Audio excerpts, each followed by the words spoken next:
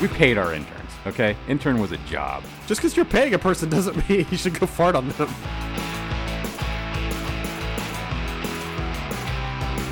Hi, I'm Steve, and this is Then You Ruined It, a podcast where me and Jason try to get through just 20 minutes of human interaction without, well, ruining it. Buckle up, folks. It's gonna get bumpy.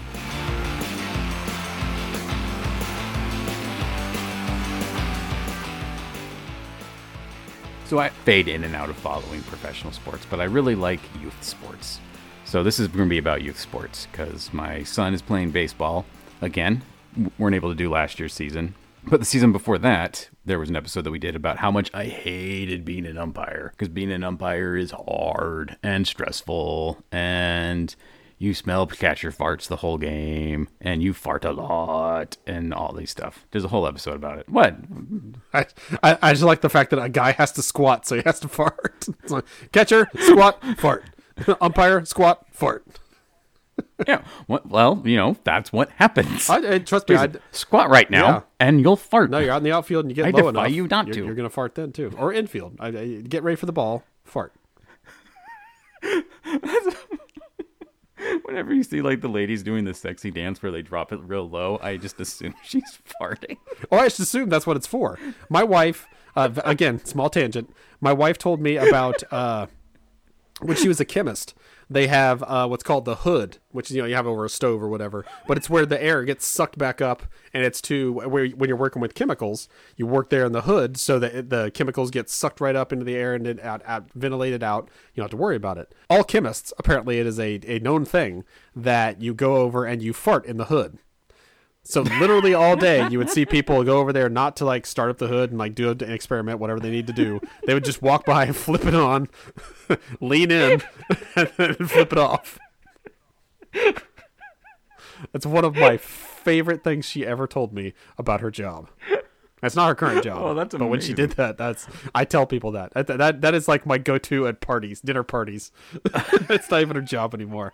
I just enjoy telling that story. And she's never around when I tell it either, because why would she be?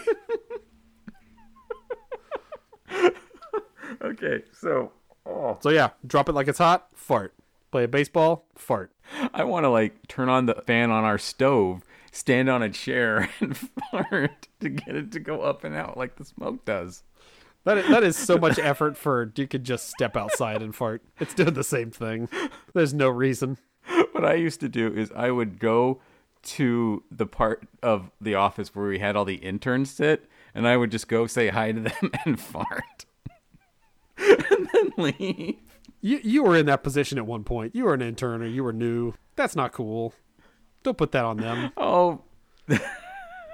Hey, compared to what a lot of people in the world do to their interns, we paid our interns, okay? Intern was a job. Just because you're paying a person doesn't mean you should go fart on them.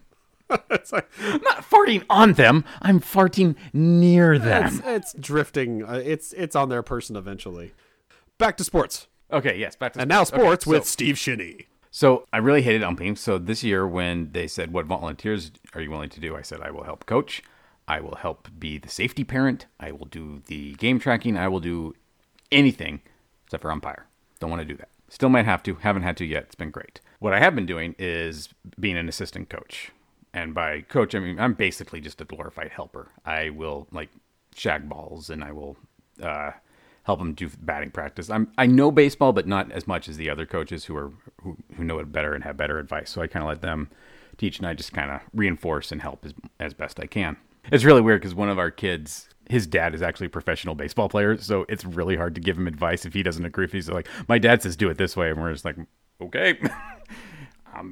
Strike out a lot though, so maybe listen to me instead of your dad. But also, I mean, whatever your dad did worked for him. So yeah, but he's probably doing what I did when I was a kid, which is I want to be a professional baseball player, so I'm gonna bat like Ken Griffey Jr.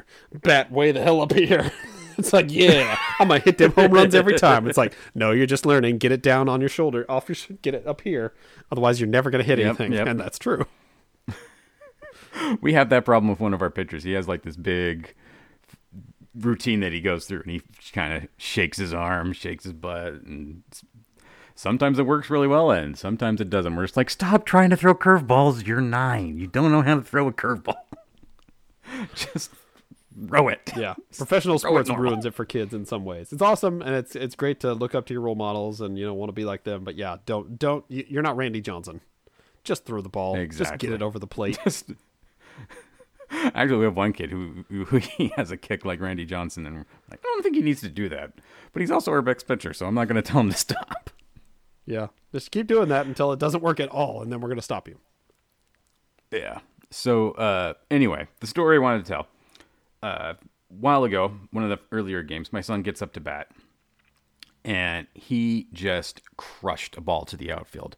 And they are at the age where if you crush a ball to the outfield and it's not directly to an outfielder, if you get it past them, and the kids still tend to play up a lot, which is usually where people hit it. There's only a few kids who can really smack the ball out there.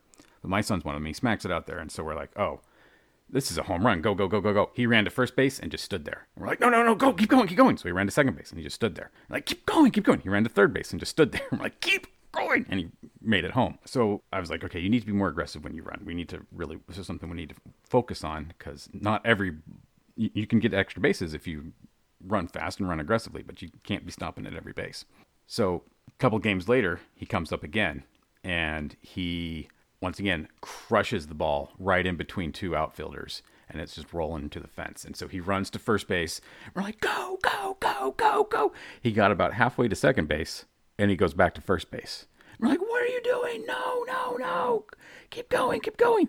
He goes back to first base, and then he ran to second base. And then and by that point, the ball was back because here's a little pro tip to any other potential coaches out there: you put your fat kid at first because people just throw the ball to him. He doesn't have to go get it.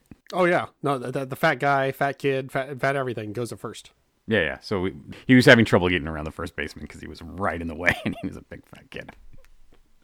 So you should not say that. I'm a horrible person. I mean, hey, he's playing. At least you're not sitting on the bench because you're the fat kid. You should be catcher because you're the fat kid. But if you can't catch, then first base it is. At this age, you need your most athletic kid at catcher because they're going to miss a lot of balls, and they have to get back and get it before someone steals home. True. But anyway, so he got a double, and he ended up getting hit home, so he was fine. He ended up scoring, didn't affect the game at all. But we were all just like, dude, what happened? He's like, I missed first base, and I realized I had to go back and touch it. Okay, well, that's good. Yeah, and then later I pulled him aside. I was like, you could have just gone. No one was going to catch you. No one noticed. You could have been the first kid on your team to hit 2 home runs. No one else has done that. And you would have always been known as the first. You would have been the power hitter of this squad, son. And he just kind of rolls his eyes at me. I made him go out to another field and practice touching first base every time he ran. Listen to your father, the literal devil on your shoulder. You could have done it. Don't you want to be the first? You want to be the first, don't you? You got to beat the other kids even if you have to lie. Virtue is dead. Fame is everything. Says your father. I texted my dad and I told him what happened.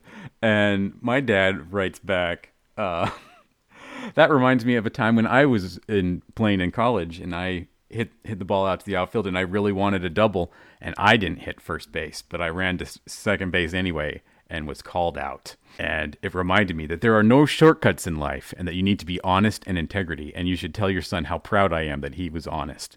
And I'm just sitting there like, oh, I'm a bad person. I thought you were going to be like, well, my dad's cut off now.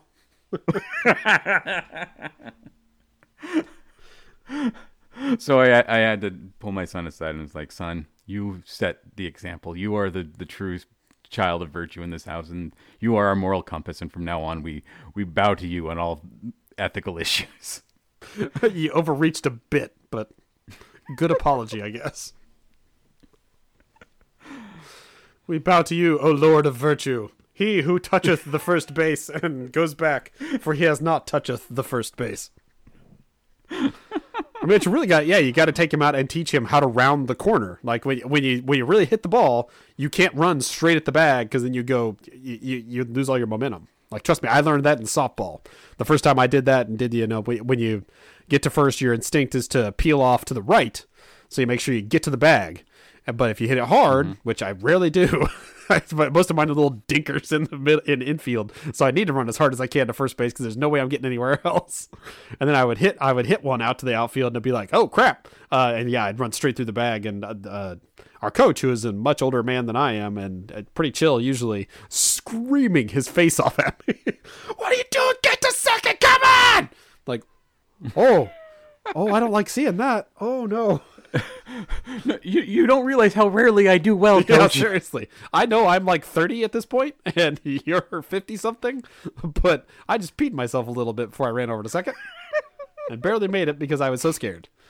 But no, I did learn that lesson eventually, and you got to round off the corners when you're running. Yeah, he could have had a 3-bagger, but he could have made it home again. We in our league, we actually put a second first base next to first base so that kids stop crashing into each other. First base is like 2 bases big, basically, so that there's less chances of a collision. So it's 2 bases wide. Yeah, it's 2 bases wide, Okay. 1 base. Yeah. I've seen that for first base. I've never seen it for a second, but I thought you meant they put 2 No, there. it's And I'm just only like, first. wait, how do you know which one to run to?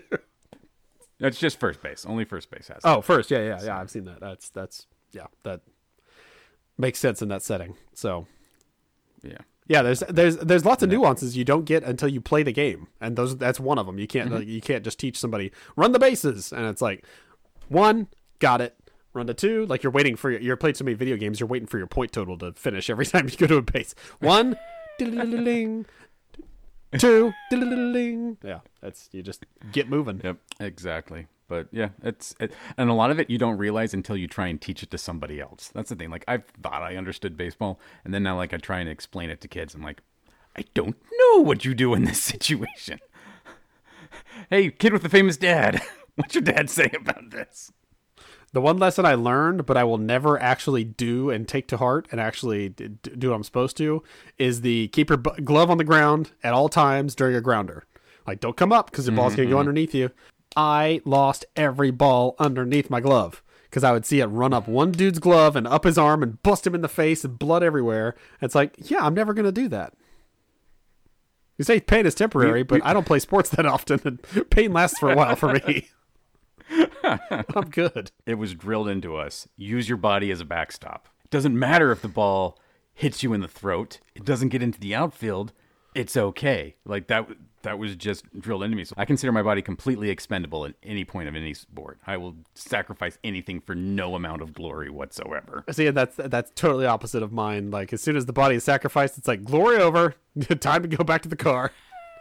I will see you at home. So there's one time I will quickly say in softball, which is now still probably a decade ago, but there was one that was hit so fast I didn't have time to react, and it hopped up and hit me in the chest. It hurt bad, but the pain went away pretty quickly. Everybody on the team, my family, everybody treated me like I died. Like, are you sure you're okay? Do you need to sit down? Blah, blah, blah. Like, it must have been coming that fast. I didn't have time to react. Like I said, I didn't have time to get my glove up or down because it just came at me and boom.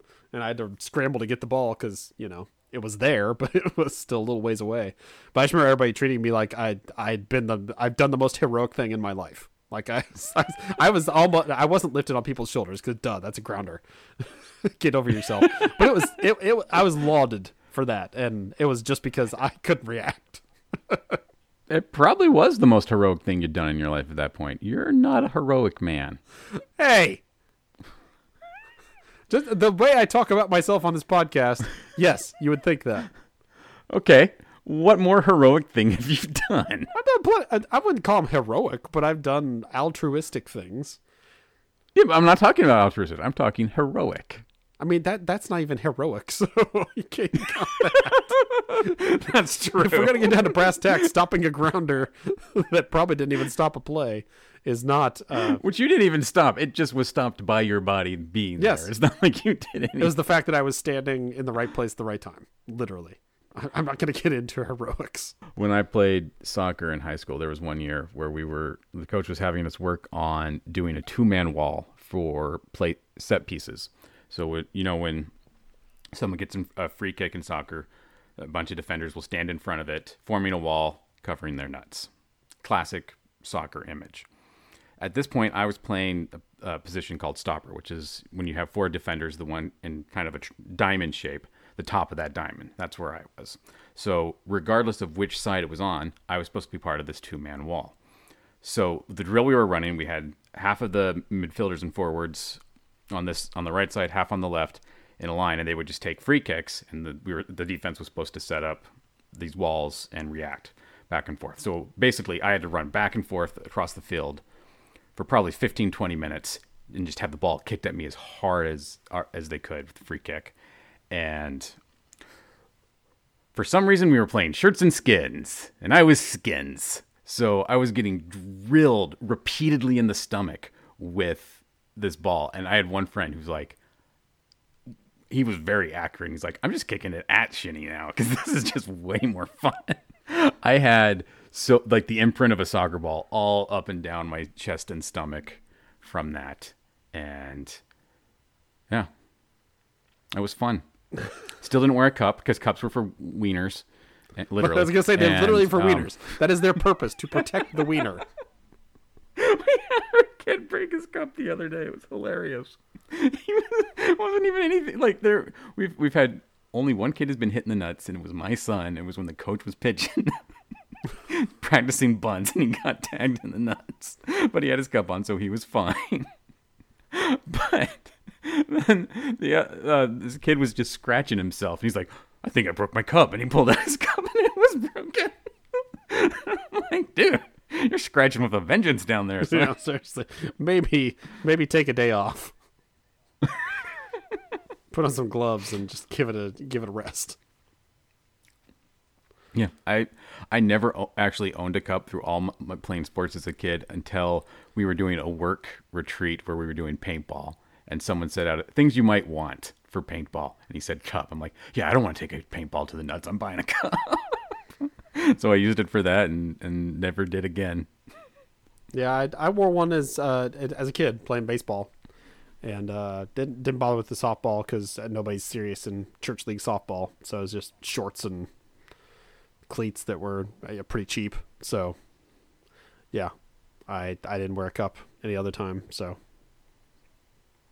if I played more active sports, then I probably would have. But there's no need. It was kind of cool to have the little pouch. And then you slide the cup in the pouch. It's like, oh, it's like an accessory.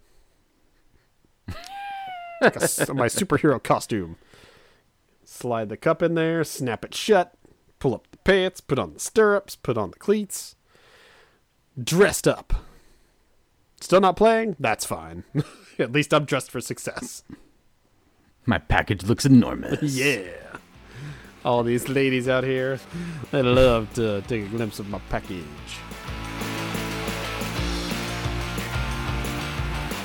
Thank you for sticking with us for another episode of Then You Ruined It. You can find more of our nonsense on Twitter. I am at Idahobo, and Jason is at the Jason Sigler. We also do a webcomics review podcast called Digital Strips. Find us wherever you get your podcasts.